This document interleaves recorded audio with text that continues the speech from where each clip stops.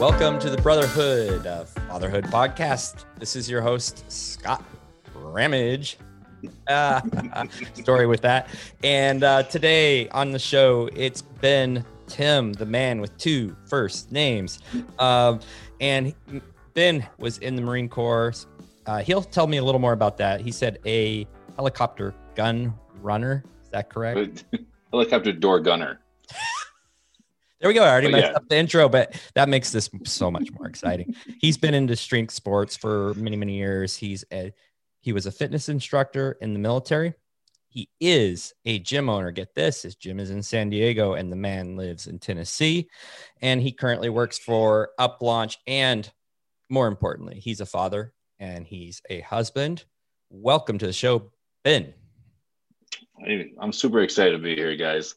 The big fan, and the first time I saw the Brotherhood of Fatherhood, it was like, I need to be part of this group. Like this, that sounds like people that I want to hang out with. Yeah. Well, go figure. You're in the fitness industry, and Josh and I are in the fitness industry, and a lot of people are in the fitness industry in here, but we're not exclusive to that. Exactly. Yeah. And I think it was Matt Taylor, one of the founders of UpLaunch, who invited me in. Oh, right. And I was like, oh yeah. Like, and as soon as I got in, like, cool. And that's what, like, I see people like asking, commenting, and I'm like, oh man, I just like having these conversations are, I mean, I wish that I had learned some of this stuff. Right. And if there's literally a little bit of something I've learned in my life that can help someone else, and I'm like, it's just going to make the world a better place. So that's the idea. That's the vision, right? Like that's the vision for the podcast, at least, is just, and the mission is to just get it out, get the message out there, let fathers from different areas in life, different experiences, help others learn from their own. And so really cool. And the reason I reached out to you is because you are involved in the group. You are out there pushing some really great ideas and responding and being supportive. And I'm like, ding, ding, ding, ding, next winner. Guess what? You won a guest spot on the podcast. And I thought there was going to be a chicken dinner. I mean, well, you can make chicken dinner. I heard you cook. I can. Yeah, I do. So so I'm super pumped to have you. It's guys like you who are putting in a little bit of work here and there, really lifting others up, speaking into their lives with your own experience. That's what makes this group tick. And and it's the stories of these types of people that I want to tell, I want to hear. And so, man, Marine Corps helicopter door gunner. There you go. Okay, because you're in the door and you're holding probably a machine gun of some sort. Yep. Big 50 cal machine gun. Oh, a big one. So yeah, big one. So this is like, there's some things that you'll learn in your life that you never unforget or you'll never unlearn, right? Like, so I flew in a CH-53 Echo helicopter in the Marine Corps. It's the fastest, largest, strongest, biggest helicopter in the U.S. military. And that was pretty much how they sold me on it. They were like, everybody's sitting around like, who wants to fly in this? Who wants to fly in this? And they're like, this is a CH-53 Echo. It's the fastest, biggest, strongest, most kick-ass. Oh, I don't know if we can swear that. Helicopter there is. And I was like, yeah, I'll take that. Let's go. But so I flew around in that. I signed up in 2004, right after, kind of the initial invasion and push and all that stuff. And decided I wasn't really happy with where my life was going. I had made some wrong turns. I was in college, but not really in college. Like I was at school, but not in school.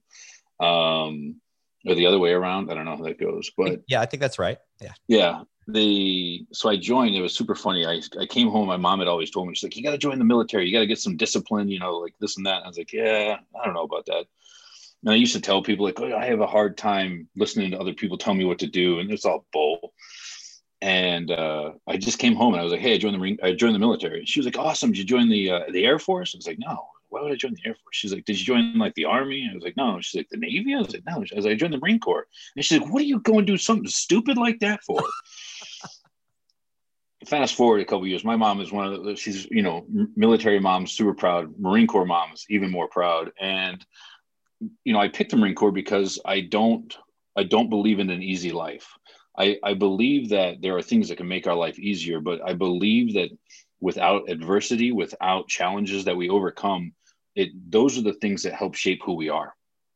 And the people in my experience who have led that easy life with zero adversity and zero challenges that they've ever had to come, they don't have depth in there as a person.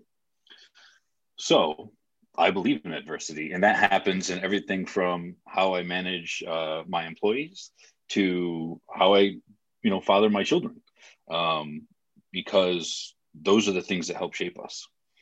So I had told my mom, I was like, if I was going to join any branch of the service, like I'm going to pick the Marine Corps. And anybody who's listening to this, I will fight you in a one-armed thumb war right now.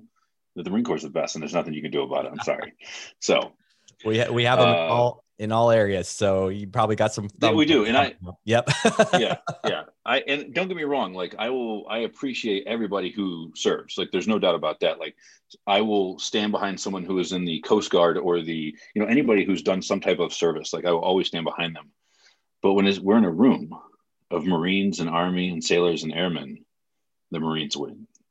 So, but yeah, I did that. I did a bunch of deployments. I was in Iraq a couple of times, Afghanistan a couple of times. I was on the boat, just got to see, super cool, got to see a bunch of the world. I think I've been over to something like 35 something different countries. Wow. And so it's super fun, right? But at the same time, there was definitely some adversity, things that were overcome and stuff like that. And so that was all great. I came back from that, and that's when I was, I was telling Scott, I knew my time was coming to an end in the military. I'd done 10 years. I was tired. I was, for lack of a better term, I was worn out. I had been leaned on very heavy for there were times that I showed up to my unit and they're like, don't unpack, we're leaving. I was like, okay, cool. Deployed, came back and they're like, don't unpack, we're leaving in 4 months. I was like, oh, okay. Didn't unpack, came back and they're like, hey guys, I know that it's been real rough, but we're actually going to leave again in 6 months. And I'm like, okay. So my first 4 years of the Marine Corps, I had spent more time deployed than I did in the States as a Marine. So I was worn out. I was tired. And I decided, I was like, I don't know, I'm going to either open a motorcycle shop or a gym. And I met my wife at a CrossFit gym. We also knew each other from Plenty of Fish, but I didn't comment or send her a message because I thought that was creepy. Right. And I want to be the gym creep who was like, oh, I seen you work out. And right. I'm going to be like, hey, I don't know if they had Netflix and chill then, but right. They, I don't think that was a term then. I don't think but so.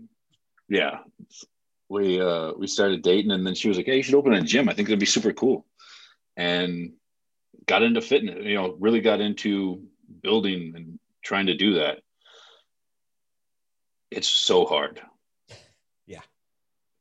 I mean, it at this, it's one of those things, at the same time, my favorite photos of me and my son when he was young is literally my son sitting in a bouncer, a car seat, a layback thing next to me as I'm laying gym mats.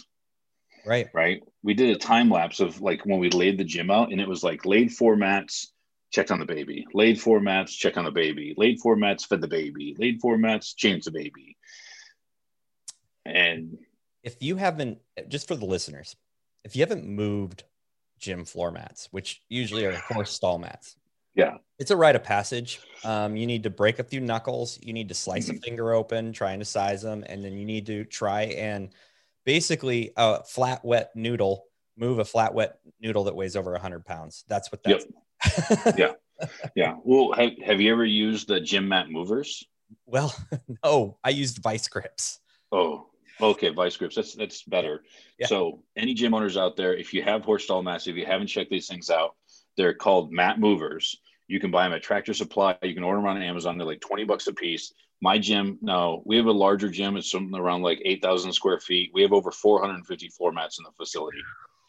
Yeah. We have 6 sets of these things, right? Because if we're going to move floor mat, especially right now, our gym's in California. So it's inside, outside, inside, outside, inside, outside. Can't work out. So our mats have moved a whole bunch. Yeah. But yeah, you gotta get some mat movers. Literally I'm just best investment I've ever made in our gym. Yeah, that's a solid. Being from that background, having gone through it, I use horse stall mats in my garage. It's wall to wall, end to end horse stall mats. Even that project was a massive workout, and you have to have something with leverage. And I just saw those about a week ago pop up. Someone was talking about them in one of the affiliate groups. I'm like, oh yeah, that's so smart. But we're not, gym owners aren't the precipice of that. I think it came from probably a barn, barn supply stores. Yeah. It was probably somebody who like went to go buy some horse stall mats at Tractor Supply or something like that. And then they had them sitting next to the shelf and they're like, yeah, that's what we need. And then they grew. Yeah. Gym owners marketed it. Yeah. Gym owners as a whole, we are a funky bunch of people. Almost none of us come from a business background.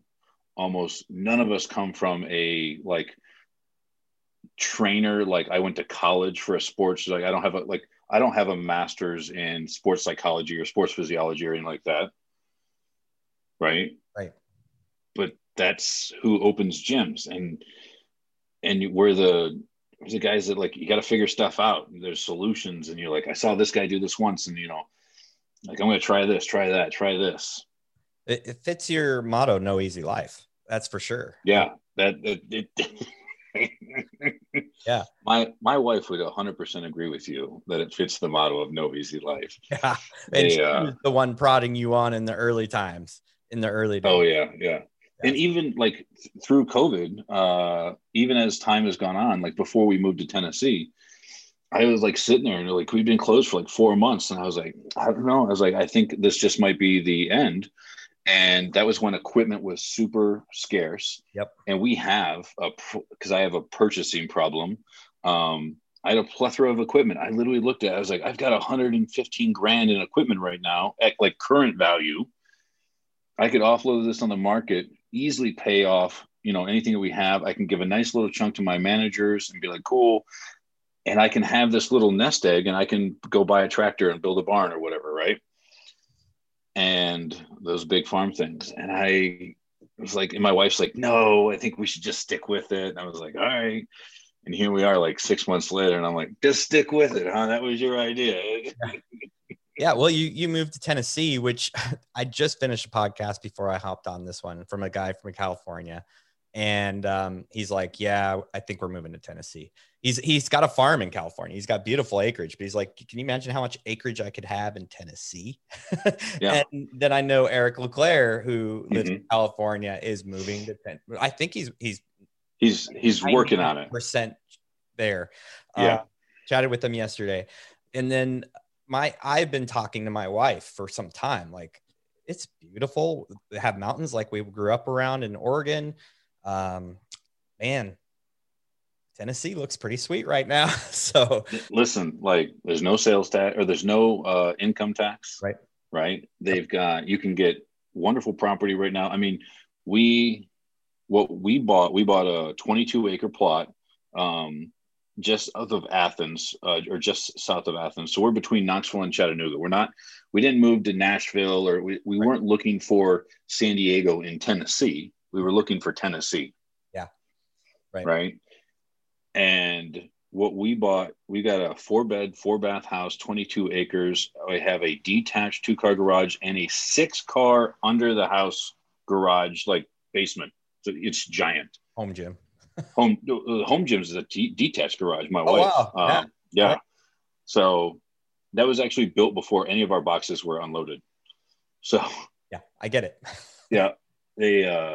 But we were able to buy that for less than a 2-bedroom condo in San Diego was going to cost us. Yep.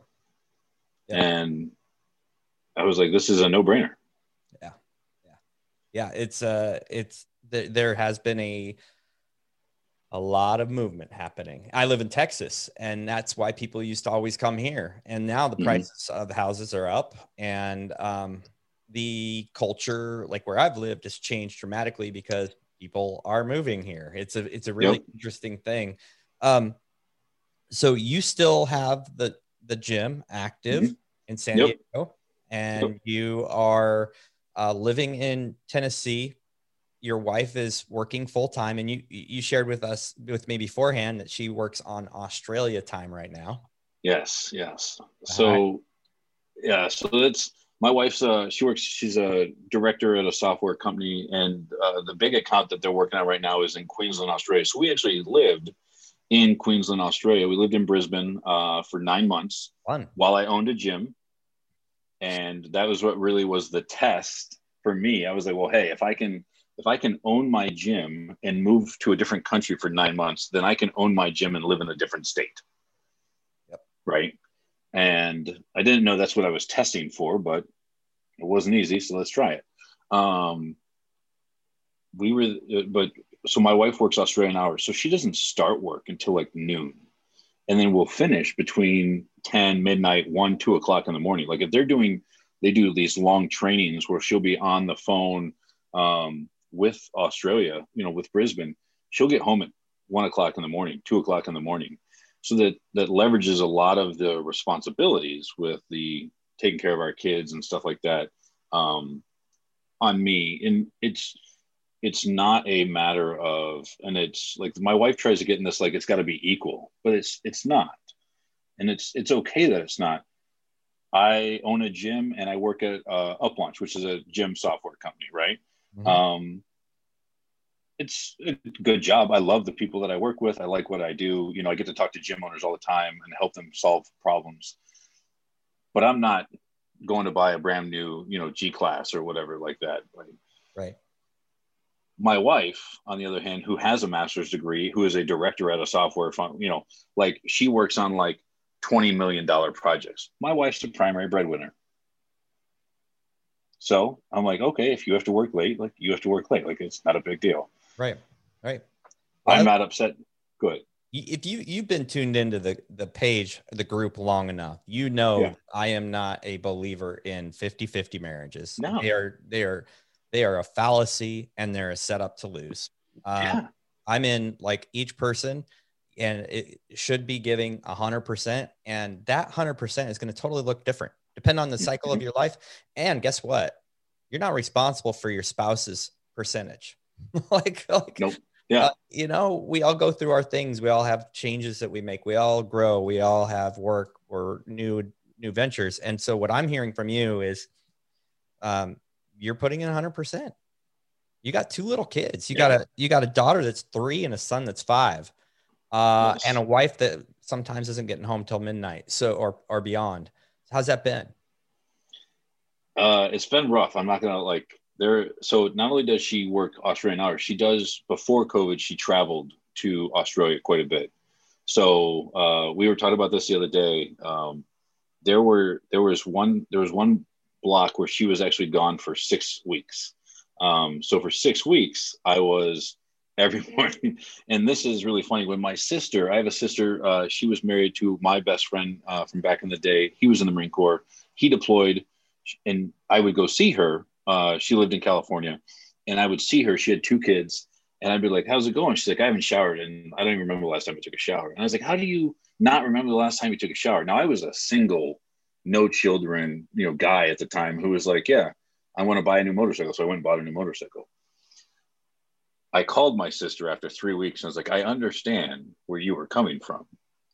I was like, "I don't remember the last time I took a shower, because it's literally from 5:30 in the morning when everybody gets up and we have to start moving to 9 o'clock at night. And then I sit on the couch and I fall asleep." Right. Yeah.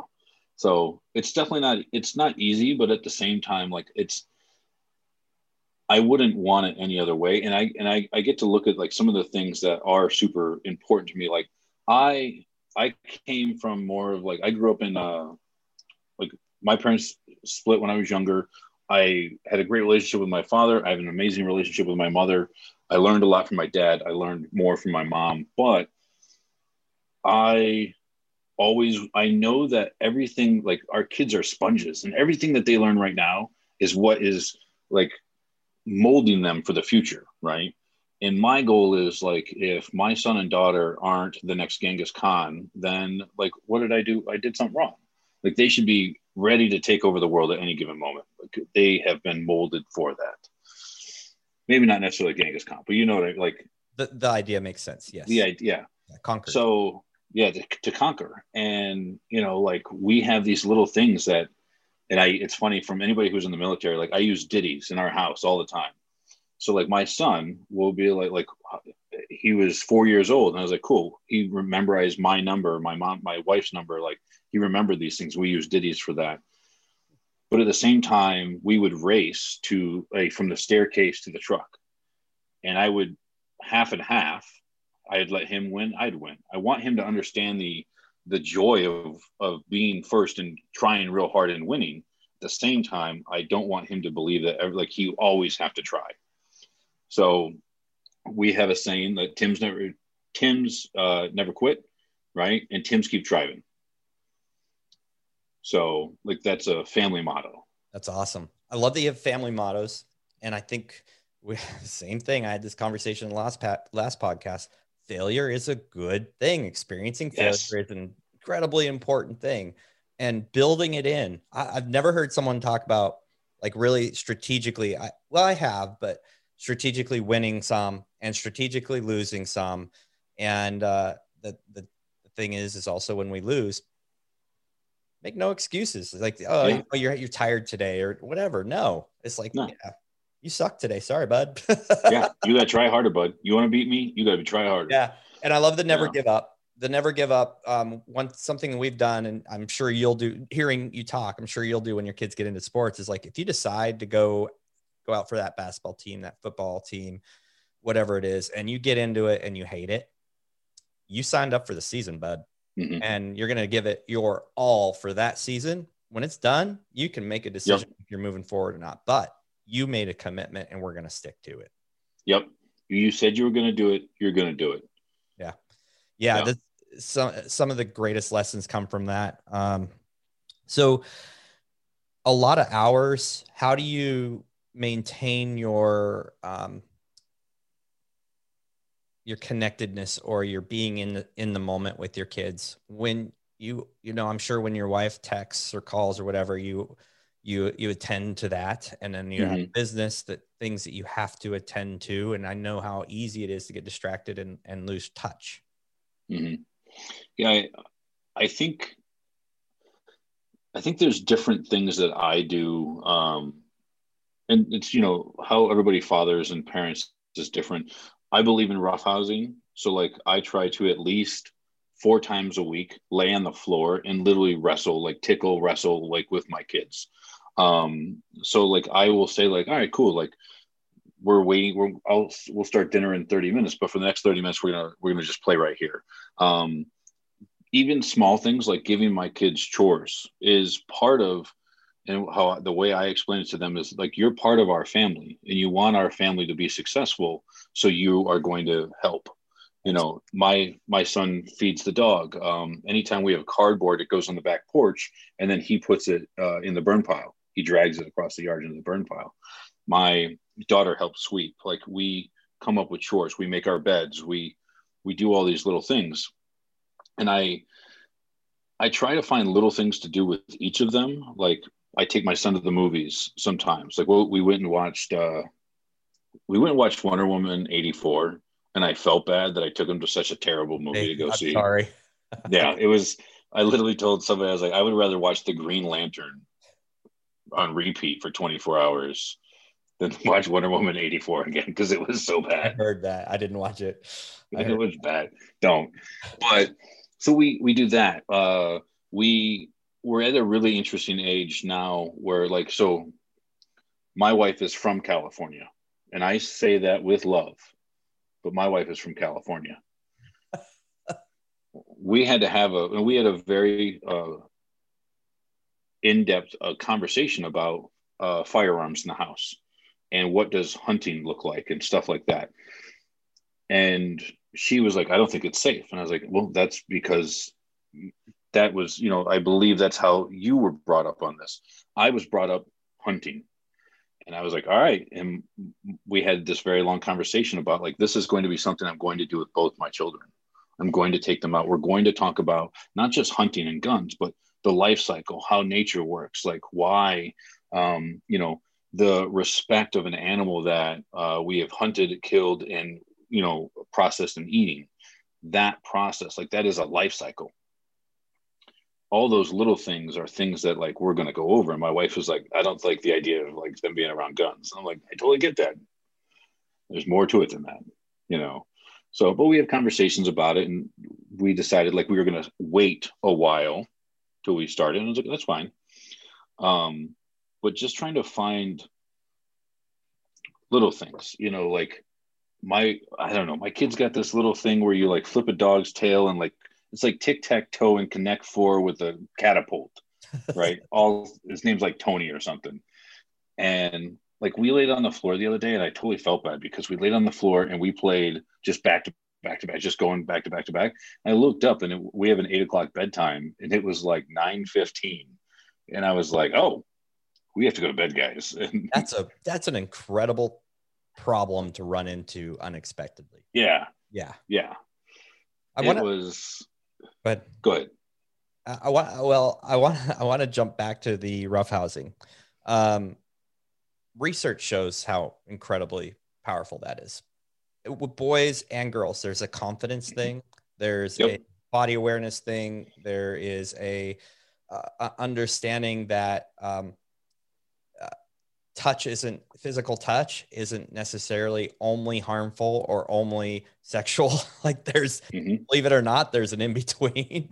And I remember growing up, my dad, that was like, what's the best part of the day? Come home and he's like, for the hour, as soon as I get home, all we're doing is playing. And usually that meant like, we called it Indian wrestling, which is probably an offense to somebody, but the legs together.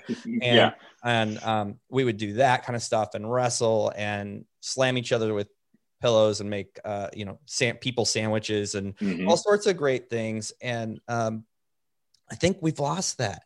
I think a lot of folks have lost that. And my son was going through a class, and they were talking about the difference between being male and being a man. And I was like, not every male is a man. And they find these things. And I'm like, wow, you've got to do that kind of stuff with your son and with your daughters, because that prepares them for life. It prepares your daughters to raise boys in the right way and know how to interact with men in the right way. And it raises your sons. I mean, it's in our DNA. It's part of our hormones. And it's a beautiful, beautiful thing. No, yeah. I think I am 100% with you. I used the same. My mom would tell me, she's like, you would wrestle with your father until you cried. She's like, and then it was like, okay, cool. That was enough. She's like, but there were times like he would come in and be like, all right, like it's enough. And she's like, because your dad was a little older and he's sweating and his hair's all messed up. And she's like, but those were like, I remember all that. Right. And I agree. It teaches you to like, if you like, you fall down, like, and this happens, like my daughter's 3 years old. She falls down and she starts crying and she's like, oh, and I'm like, okay, get up, shake it off. Yeah. And this is like a common thing that we do. Resilience. Like get up, shit. Yeah, you gotta have this resilience. I joke with my wife. I was like, Tims are durable. We're durable people, so we have to sometimes build in that durability. You know, I think that the roughhousing and being physical and all that, and then at the same time going outside and being physical, running around, stuff like that. That was a big negative for me in California. Was even if I had $1 million, the best thing I could do was buy a half-acre yard that I had to be outside with my children because there's so many people. And like, I think that the percentage of crazy people and good people is the same everywhere. But when you have 500,000 people, there's more crazies. Yeah. Right. And it's just the math. But we couldn't do that with our family outside. Here, my kids get to wake up on a Saturday. They put their muck boots on and their jackets, and they go outside, and the rule is as long as you can see the house, you're fine. I think back on that. That's such a beautiful, beautiful thing. I think back on that when I grew up, because my wife, she she loves my boys. I mean, our boys. Mhm. She's the most incredible mother, but sometimes she's like, that makes me nervous. And I remember growing up and we had huge farm ranch properties behind us. This is in Oregon, more with farm properties. And it was just acres and acres and acres, and it'd go into the woods, and there was Yeah. creeks with raging water, and there was mountains. And I would literally leave, and then 8 hours I would leave with a BB gun on my back, a backpack full of stupid stuff, and 8 hours, come home drenched to just completely soaked. And it was normal. Yep. My mom wasn't freaked out. She's like, "Oh, did you have a good time?" I'm like, "Yeah, I killed a bird," Yeah. Yeah. And so I think back on those times. I'm like, that was building resilience. That was building a sense of Yep. adventure. That was building independence. I love the house in sight. I love that you're in a place that you get to do that. It's a really great opportunity you've given your kids. Yeah. It's been fun. My wife is very similar. I think she gets super worried. She literally comes over to me and she's like, "What do you think of these?" And on Amazon, she's showing me child Apple Watch GPSs. So you can locate them. Yeah. And I looked at her and I was like, "Listen," I was like, "if you want to buy those because that will make you feel better, I understand that. I think it's a bad investment. I don't think it's worth the $70 for the two of them." I was like, "They're not going to wear them. They're going to die. They're going to the kids are going to break them. Or where we live, you might not get service." More than likely. So, I feel bad because sometimes we'll be on a phone conversation and it just goes away. And you're like, "Oh, okay." At the same time, I love that. Yeah. Our kids play outside now. They don't watch TV. Well, here's another thing I want to talk about this because I think a lot of men need to hear this. In fact, it came up in the group, entertaining my kids. Hey, don't guess what happens when you relieve them of all of those things? Take the TV away, take the games away, take the phone away, and say, "Hey, have figure fun." it out. And before you know it, that creative mind starts to work. And it's a muscle that has to be built, and it's a muscle that has to be, it's just like keeping your body in shape. It's just like staying strong. It's got to be. That's literally like I'm re-going through Rich Dad Poor Dad right now. Yep. And that's like the first thing that he talks about is like, my, Rich Dad said, like, it's a muscle and I have to use it every day. And I agree. My wife I know my wife, she might hear this, and I love you to death, but my wife, because she has guilt, she's a mom, she has guilt about not being around the kids as much, about working late, about traveling and all this. And she feels bad. So she sometimes will try to use gifts as a way to, and I call it like she tries to buy love, right? So she orders presents and gifts and stuff off Amazon. She's like, "Hey, mommy bought you this stuff." And I'm like, "Cool." I wouldn't have done that. First off, they're going to break that in 10 minutes. And like, I'm glad, or you bought the fire truck that just like, as it sits in the toy box, just randomly starts going off. Yeah. It gives me yeah. I was like, at the same time, like, just give them, like, my son walks around right now with a stick, and it's his walking stick. And I'm like, all right, I don't know where you figured out you needed a walking stick, but I'm glad you got a walking stick. And he, like, it sits on our back porch. Mm-hmm. It's his walking stick. He, like, we had to talk, like, you can't bring your walking stick to school. Like, you can't send your kid to school with this giant stick. It's just a rule, I guess. But crazy rule. Those are the things, like, not having TV for education. Like, I don't think that TV can be bad. Like, I think it's fine to have a relaxing, like, hey, we're going to relax, we're going to chill out. And I think that those stories, I watched movies as a kid, and I think that there's a lot of cool lessons that we can learn and emotions that we can tap into momentarily through stories, right? Yeah, for sure. But it shouldn't be an 8-hour marathon of Peppa Pig. Right. At the same time, like when we lived in California, we lived in a 900 square foot, 3rd story apartment. It was literally our apartment, parking lot and a 7-lane highway. There was like, if we were going to take my kids to a playground, it was a 3-hour ordeal because we had to get ready. We had to get in the car. We had to drive to a playground. All right, cool. We're here. We can play. Then we had to come back, and all, like, it just wasn't that type of freedom wasn't a thing there. And like the day, and it's silly, but like my daughter came in and she had grass everywhere in her hair because they were rolling down a hill. And I was like, and I had to stop myself because I was like, I'm not mad. Like, I'm upset that we have to do the bath again right now, right? And then I'm going to have to sit here with the comb and try and get all this out. At the same time, like, I'm really glad that like you guys just spent an hour rolling down a hill. Yeah. It hurts. You get adrenaline. Yeah. It's fun. Yeah. It's dirty. And your imagination is going wild. Like the things that you're thinking as you're running back up the hill or as you're going down, like, so I think that creative, that outdoor uninhibited play is so incredibly powerful. I think it's something that's been, we're seeing the ill effects of not enough of it right now. Yeah. Yep. And, it's the beauty of that stick, the walking stick. Mm-hmm. When he's out there, I'm sure if it hasn't happened, it's going to turn into a gun.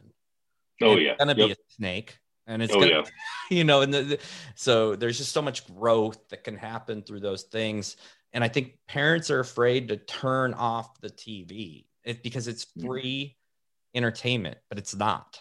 The pay that it's free babysitting, but you're going to pay in spades in the future. Yep. One thing that came up in the podcast I just shot with Ian was, and it's a motto. It's part of our values for the Brotherhood of Fatherhood is he said, hey, look, I'm not here to raise kids. I'm here to raise the future men and women. Yep. And how do you feel about that statement? I 100% agree. Like, so when we found out we were pregnant, my wife and I had only been dating for 6 months. She actually didn't want children. I had been waiting my whole life to be a father. And I was like, okay, like, well, and we went through all that. We had our son, Lincoln, super excited. And she was like, I'm just not sure about this. I was like, listen, we have one goal.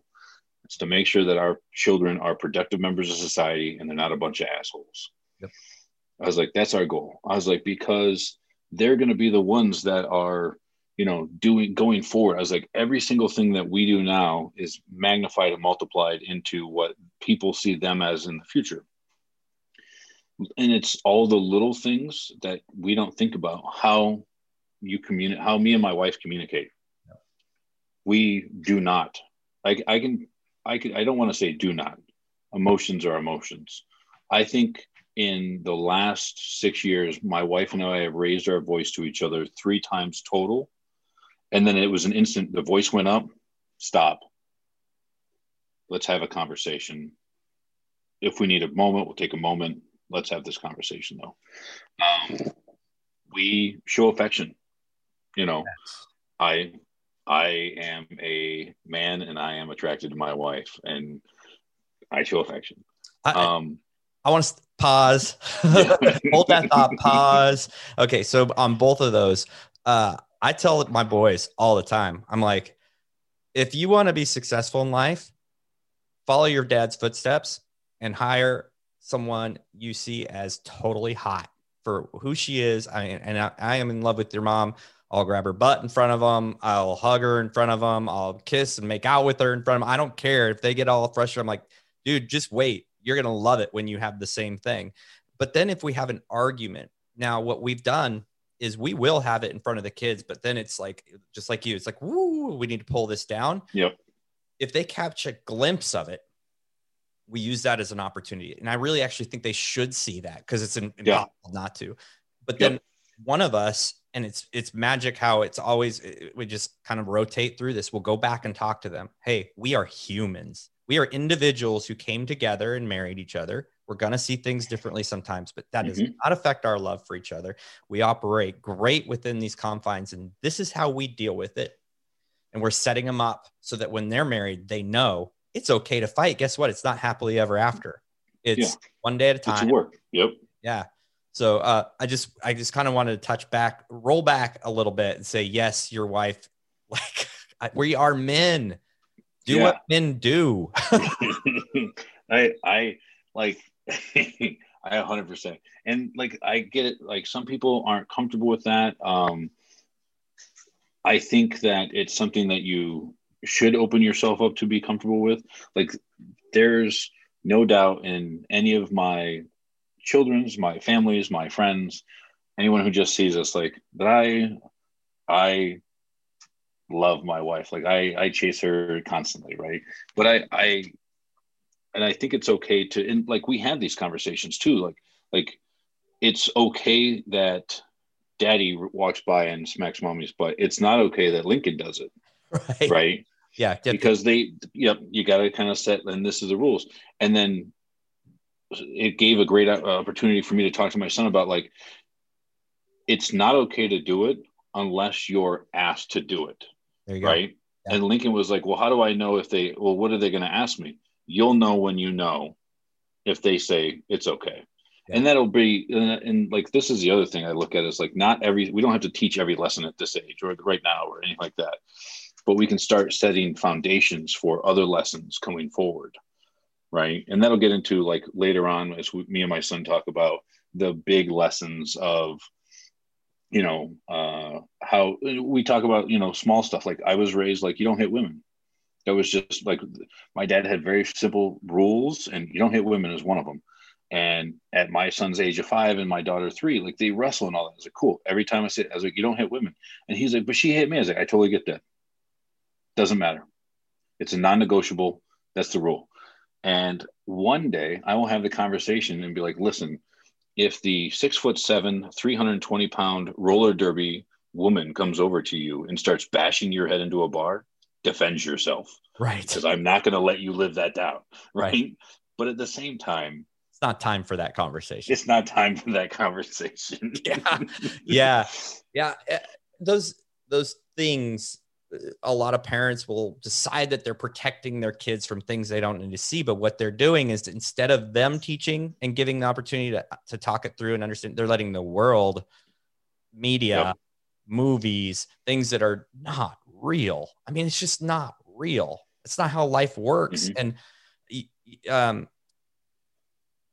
the wife thing, I think we have a lot in common here. My wife she always told me from the beginning, I'm going to be a professional woman. She's a physical doctor in physical therapy, loved working, eventually made the decision like, wow, it's really cool being home with the kids. But that came on her timing, and it was her, and I was totally supportive of her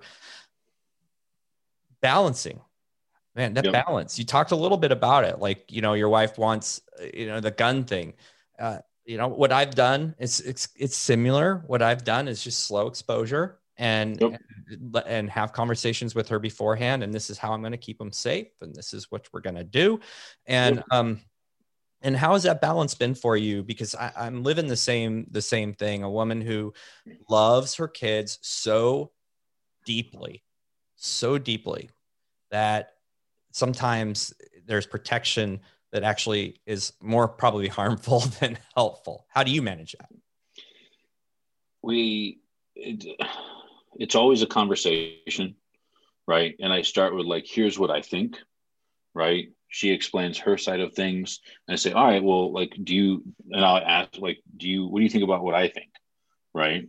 And she'll poke some holes, and I'll be like, all right, well, here's what I think about what you think. I'll poke some holes, and we try to find a common ground. I'm never, and this is like something that I talk about, like I've told some people, like, I never try to change my wife's mind. I try to show her my side of things. That's all I'm trying to do, is just try to help her see things through my eyes. Right. And if she changes her mind, great. If she doesn't, then that's fine. Like, we will, and I want to see things through her eyes too. Snacks are a big thing. We talk, I mentioned this. My wife has this mothering instinct to feed her babies. And my daughter will be like, one day she'll eat, 3 bowls of Oreos and 3 scrambled eggs and 2 strips of bacon. And the next day be like, no. I'm like, okay, that's fine. If you don't want to eat that, you can get down. But you're not going to get a snack for the next till lunchtime. And an hour later, she'll be like, I'm hungry. And my wife will be like, oh, and she'll like, oh, here, give a snack. And I'm like, no, you can't do that. Like, because now you're teaching, that leads to these bad behaviors. Right. And it's always a conversation, and there are some things that we go, back and forth on. Like I said, like I was excited to, like, I wanted to go out and get a BB gun and get a 22 so I could like start showing my son this stuff and like all this. And she's like, let's just slow down a little bit. I was like, okay. And she brought up some super valid points. We just moved. When we lived in California, besides the fact that it's really hard to own a firearm in California, we lived on a 3rd-story apartment. I was not going to bring a gun safe up to the 3rd-story apartment. We are waiting on a safe to be delivered. Yeah. So right now, our firearms are they're locked in a top shelf. And my wife said, like, listen, I don't want to start showing them these things until we have a very safe, secure way to lock them up. And I was like, that 100% makes sense to me.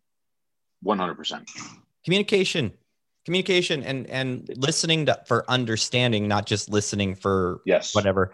I think, man, what great advice. And I think my wife will sometimes do these extra protective things, but we're a little different. And I'm like the little more of the softy on, like, the line. She's this black and white, like, boom, no, no, you will not eat anything.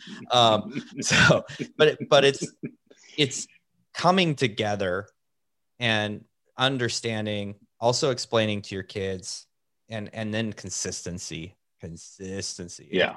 But that communication, I think that's awesome. Yeah. I think, consistency is a huge part of that too.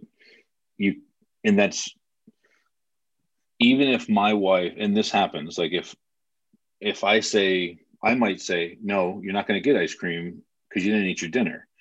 And then my son would be, Mom said I could have ice cream. And then I'll look and I'll be like, she'll be like, I did say that. Like, all right, you can have ice cream. And then we'll have a conversation like, why did you give him ice cream? Like I said, and she's like, I didn't hear you say that. I was like, okay, it was just, not a big all the time. Here's why, right? But we're never going to overstep the other one. Respect. Respect. The only caveat to that is safety. There are tons of times where I don't know anything about horses, and I don't plan on knowing anything about horses, but we're going to get some horses, and that'll be my wife's thing, because I don't care about horses. I think they're shifty. But if I was in the wrong spot of a horse and my wife was like, you got to move, I'd be like, oh, okay. Right.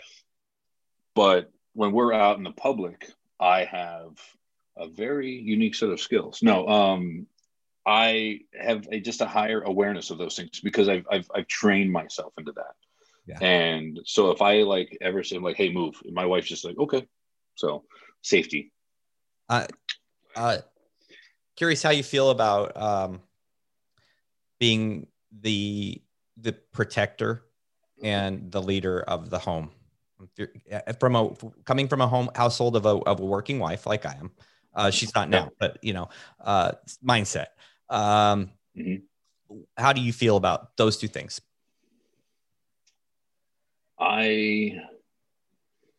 That's a really good question. I don't think I've actually ever thought about how I feel about those. There's never been a doubt in my mind about the protector, right? I tell, like, my wife can, she works out, she weight lifts, all that. My wife is, she can take care of herself. At the same time, like, I don't ever want her to be in that situation. Right. So there are, I don't know. That's a really good question. Like, I might have to think on that more. Like, I don't know. I guess I've never really thought about it. Like, I am, like, mine and my wife's job is to protect our family. Yeah. My job is to protect my wife and my family. And that's my number one. Like, because like I tell my wife, if anything ever happened to her, like, I would punch her. And she was like, what if I like died? I was like, I would punch you because I'd be pissed. But like, I have to keep her around because I need her in my life. But at the same time of like being the person who is like the more in tune with like, we're getting lunches and we're eating in baths and stuff like that. I Yeah, I don't know. I think it does allow me to have, I am more of the black and white. Mm-hmm. These are the rules and this is how we do things. And like my wife will send me a text. She's like, how was it? I was like, we were having a really good day. Everybody ate their dinner. We had ice cream. Nora put half a bottle of shampoo in her head. It took me 15 minutes to wash it all out. Right. And I don't know if you guys are having any more kids. A daughter is a unique challenge in so many just ways that I just never thought about. Yeah. I'm a boy dad. Yeah. We're done. So yeah. They just how long shampoo will stay in somebody's hair. Like, obviously I am not a worry, right? So me neither. yeah, but I was like, I don't understand. Like, I just kept pouring water on it and there's just Science more bubbles. does not compute. Yeah. Formula is not right. I just didn't get it. But it's so I wanted to tell this story, and this is something that goes along with that, being the protector and the person who's home. So I had 5 days ago, I had the most chilling and scary moment of my entire life. I lost my kids. And it was that same, like everything you see in the movie, it was a split second. They were there, they weren't. And basically my wife was going to the grocery store. I think it might have been Sunday or something like that. She was just going to go to the grocery store, pick a couple things up real quick. And I was like, okay. And as she left, she sent me a text message. Hey, will you just check on the kids? They were outside. They were walking down the driveway. Now we have a 500-meter long driveway. The downside it's great. We're super far off the road, but it's 250 meters. And then there's a tree line that our driveway goes through. And then you're at the main road, another 250 meters. So I was like, yeah. So I stuck my head out. I saw the kids. I was like, hey, no, back up here. And they said, okay. And they turned, came back up there. My mom called me. We were just having a conversation. Like, all right, cool. 10 minutes. I walked back outside and I walked down the front porch and I didn't see him. And I screamed. I always call my son because he's the louder one. So I call for my son, Lincoln, and I don't hear a response. So I was all right. So I go through the house. I go to the back porch. Same thing. Now, I'm not a small person. I was in the military. I have a booming voice. When I want to be loud, it's loud. And I started to raise my volume. Like, I can hear it echoing off the hills in the distance and no response. And I'm like, all right. Now at this point, I like called my son's name like 4 or 5 times. And I tell my mom, I was like, hey, let me call you back. I was like, I can't find Lincoln right now. And she was like, okay, cool. Just let me know. I was like, all right, hang up the phone. Not worried. Now I'm starting to get angry because they're not responding. I walk outside. Now I walk off the porch. I go outside. I scream their name, scream my son's name a few more times. No, I can't. I scream, wait, no, nothing. I go to the front yard, scream, wait, no. I look at my dog. Where are the kids? Right? He just looks at me. So now I'm like, all right. I start walking down because the way our property is set up, our house is literally in the middle, but there's fields that go off, right? And tree lines. So I start walking down to one corner of the field where you can't quite see. And I'm screaming his name and I don't hear anything. I'm like, all right. Now I'm starting to get like, now I'm angry. Yeah. Right? Oh, yeah. I walk back up to the house. Now, my son knows my phone number. Like, you can just ask him, hey, what's your daddy's phone number? And he can just ditty it off, right? So I was like, well, you know what? Maybe he walked down the driveway and we, like Glenda Wilson, who's our neighbor in the front, older, 87 years. I was like, maybe she saw him or something. So I grabbed my phone. All right, cool. I'm still walking around. Now I'm getting tired because I've gone up and down the driveway a little bit. So I jump in my truck and now I am driving my truck around the property. I am bombing through fields, down the driveway. I'm screaming their names. Now I'm panicking. Now I'm not mad. Now I'm scared. Yeah. I'm driving around and now we're at we're at the 22-minute mark from when I realized that they were missing. Ooh, that's a long time. I have screamed their names 100 times. I am literally like my fields are messed up right now because I was like in my F-150, lifted F-150, like bombing down. Yeah. I call my wife because now I've made the decision that this has been too long. Something's wrong. I have to call the police. So I call my wife to tell her I'm calling the police, right? I need to make sure that she doesn't just like show up and there's all this. I tell her I can't find the kids. I've been calling their names. She's like, okay, I'm on my way home. I was like, all right. She said, what are you gonna do? I'm gonna call the cops. She said, okay. So I call the cops. Now I went dispatch. I know exactly what they're wearing. You know, she's like, we've only been in town 3 weeks. Were they gone anywhere? Like, no, they don't know anybody here. Like going through this, and they're like, all right, cool. We've got fire, EMS, DNRs on their way. Like everybody's coming. It's like, all right, we're running around. I'm down in the woods of our house. We have a pond down there. I'm screaming in there. I'm looking in the water. Like I don't see anything. My wife gets home. She comes booming up the driveway. She gets out. I'm on the phone with the 911, and she starts screaming. And she is like, have you looked in the house? Yes, I've been everywhere. I have torn through my house. I have torn through like everything. I've been everywhere on our property. I can't find them. And I'm on the phone where she's like, okay, now they're calling in, like they're getting ready to like call the helicopter or whatever, right? It's serious. Because we're in the middle of nowhere. Yeah. And like it's making me a little sick to think about this right now. But my wife goes down the hill and she's calling for him, and then she's like, hey, did you hear that? I was like, no. And I have bad hearing. I was like, no, I didn't hear anything. And she calls her name again, and she can hear my daughter giggle a little bit. And then I hear my daughter. Now I hear my daughter. I come running up this hill, and I see my son and my daughter walking towards me. They're 20 feet away. I literally like drop to a knee. I am crying. I am bawling. It's the most terrified I've ever been in my whole life. My wife is crying. She's like, where were you? And they're like, we were playing hide and seek.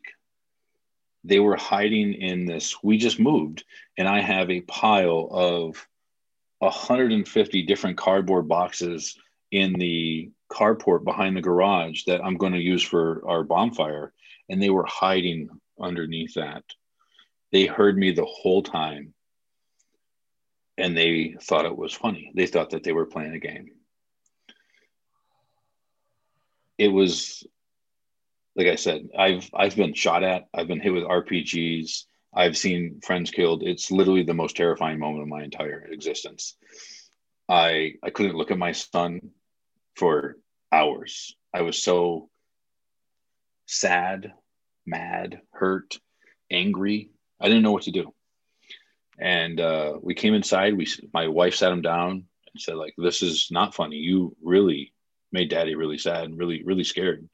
And they came over and they apologized. I don't think they understood like what was up. We sent them to their room, and I was like, you just put them in their room. Like, I can't deal with this, like that with them right now. And we like talked about it. My wife like gave me a bunch of hugs because I was so shooken up about it. Like having to call your wife even. Yeah. To like physically call 911 because like, and now like I've questioned everything as I am who is a person. Right. Yeah. About being a dad. And we had the conversation. I was like, listen, like, it doesn't matter, game or not. When Daddy screams your name, you come running. There's no ifs, ands, or buts about this. And me and my son talked about it like 3 times. And the only good thing that has come out of this now is I stick my head out the back porch because I didn't want to change direction as a parent. Right. We had this scary moment. We had to educate and train and teach. I still let my kids go outside by themselves because I don't want that to go away. But I had to work through that process. And I realized as a father, I might not have done, hey, it doesn't matter. Like we had rules, like as long as you see the house, all that stuff. And now I stick my head out and I scream Lincoln, and I hear him like, I'm coming right now. and I might not see him for 5 seconds, but I can hear him. Right. And I'm like, all right, this is at least good. But my wife wants to get now the GPS watches, and because of that, and I'm like, I don't think that's worth it. Like, Yeah. Yeah. Oh my gosh. Well, like I'm thinking, it's the first thing that came to my mind when you started telling the story. I'm like, they're playing hide and go seek. But it's terrifying. I can't even imagine going 20 minutes. I cannot imagine the rage and fear and love that was overwhelming. Yeah. Uh, and then going to tell all the first responders, hey, thanks. Yeah. I'm sure it's not the first time they'd seen it. So Yeah. That's exactly what it was. Like rage. That was totally an emotion that I had to grab like right there. And that's like my wife, like, I think she saw it. And like as soon as I saw them and I fell to a knee and just started like crying, like I literally had nowhere else to put all this emotion just colliding at once. And the one thing, like, it's the reason I wanted to like share this story is like, obviously, like, not because I don't want people to let their kids go out and play or anything like that, but like it wasn't my children's fault, right? Like, yeah, they should have like, in hindsight, like I wish they would have like said something when I called them, but like I had never instinctively told them like, when I do this, this and this happens. right. But like everybody makes mistakes. Now, obviously, like I look at it now, and even going back, my wife's like, "Would you have waited longer to call the cops?" I says, "No, because it is only 500 meters down to our road, and Yeah. there is a tree line there. Like, if somebody would have grabbed them, like, I want somebody on this right now." Yeah. Yeah. No, Right? on that for sure. Yeah, yeah. But yeah, most terrifying moment of my entire life. Well, I think, man, if one person listens to this and has the conversation, here's the rules. But if I'm ever yelling for you, hide and go seek's done. Like just even instruction, Yep. it's not. We're done, and because they don't know. And I love that you stepped right back out. Okay, you still can go outside because it was an isolated incident, and it can't define how you move forward as a father. But man, what a scary thing! And it made me think of this when you started describing the emotions and the things that you went through thinking they were lost. I can absolutely, without a doubt, understand how it's not murder, but how I would kill somebody if they harm my kids or my wife. Yeah. So that I have had this conversation with my wife. So I am not a Navy SEAL. I am not any like that. I have gone through an extensive amount of hand-to-hand combat training. Like I was a martial arts instructor trainer in the Marine Corps. So we use the McMap system, and it's very similar to like Krav Maga kind of, right? It's just a reaction. And I told her, she was like, she was worried. She's like, what would you be worried about if someone like broke into our house? I was like, well, I would be worried about how emotional you would be when you had to come bail me out. And she's like, what do you mean? I was like, because I wouldn't think twice about it. I was like, it would literally just be an instinctive reaction. I was like, and I would probably just like break someone's neck or shoot them or something like that. Like that would probably just happen. And I was like, I've told her, I was like, I apologize for that. I was like, but in my world, it's a 50-50, and this is, I joke about this a lot. Everything in the world is 50-50. It either happens or it doesn't happen. I was like, that is a threat who either is going to win or fail. Yeah. Yeah. And I'm going to do everything in my power to make sure it's a fail. Yeah, absolutely. I've lived the opposite end of that. I went left one day to pick up my kids. We lived in an old neighborhood in a very big house on the corner. It was really nice. And I saw 3 people walking. I'm like, they don't belong here, but I was going to get my kids. I came home and came in the house, and my boys come out of my office that's connected, and they're like, oh, the realtor's here. I'm like, what? They're like, the guy in the closet. And I just go walking. I have my phone in my hand. I go walking back there, and there's this guy, and he's just looking at me, and he walks by me and pushes me aside, and I like grab my phone, obviously, and I'm calling, and I replay that over and over again. I mean, he went to prison. They found him because he touched me. He went to prison, but like he had to run downstairs right in front of me. I could have just pushed a little bit, and it knocked his clock out. The other two, they were all meth heads. They got away with thousands of dollars of our stuff. When I got home, they were prying on the gun safe. They were prying it open. I mean, they were just like, it wasn't a huge gun safe. And they were just, and I'm like, the timing and the fact that my sons walked in on them and all those things. So the whole message here is you can't be over prepared and you can't be under trained and you can't be unsafe. You have to have all those, like if I wouldn't have had my handgun in a safe, which I didn't before, that could have ended in a really bad way, or my gun may have been used to murder someone else. Yep. And then in my opinion, like that becomes part of like your responsibility. Like that's something that you have to like deal with. Absolutely. So it's the only thing I can equate to realizing that this story is so incredibly important, because every man should be thinking right now through the scenarios that could be happening and how they would respond in a logical and effective manner. Kids lost. What am I going to do? Yeah. Invader in the house. What am I going to do? Someone breaking in while my family's here. What am I going to do? Like I just, if there's one thing I could do, it would have been, I would have gone back and been trained on how to handle that situation. And because it could have gone really bad, because my kids were the first one to see the one guy still in the house. Yeah.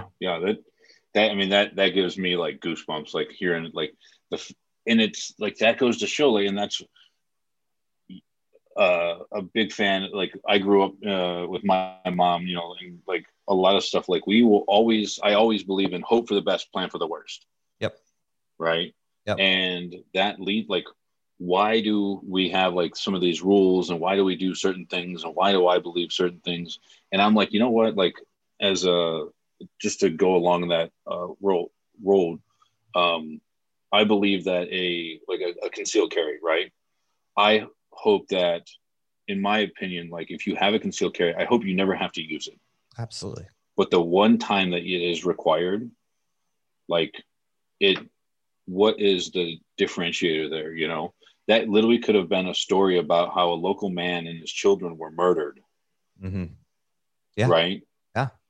And that's the way that I look at like some of that stuff. Like I would rather spend my entire, like if I went the next 50 years of my life and I was never in another physical altercation, that would be great, because my knuckles are old and they're arthritic and I don't want to hit anybody.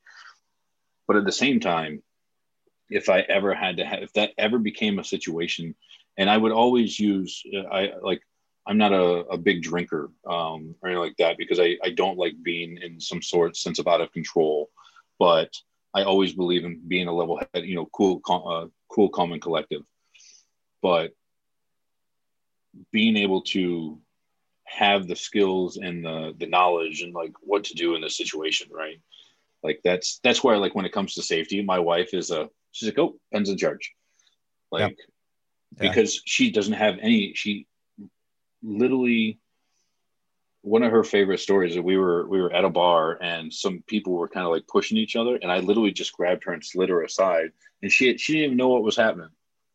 And then the guy came over, I just grabbed him, pushed him back into the, like, just, stay over there. And she was like, what was that? I was like, well, there was a bar fight right there. And she's like, I didn't even see it. I was like, yeah, this is why I'm in charge of safety. That's our role. That's the way you do it. You do it calmly, where it might not even be noticed. And that's what a real man does. Absolutely. That's, dude, we're out of time, but that was a story to end on.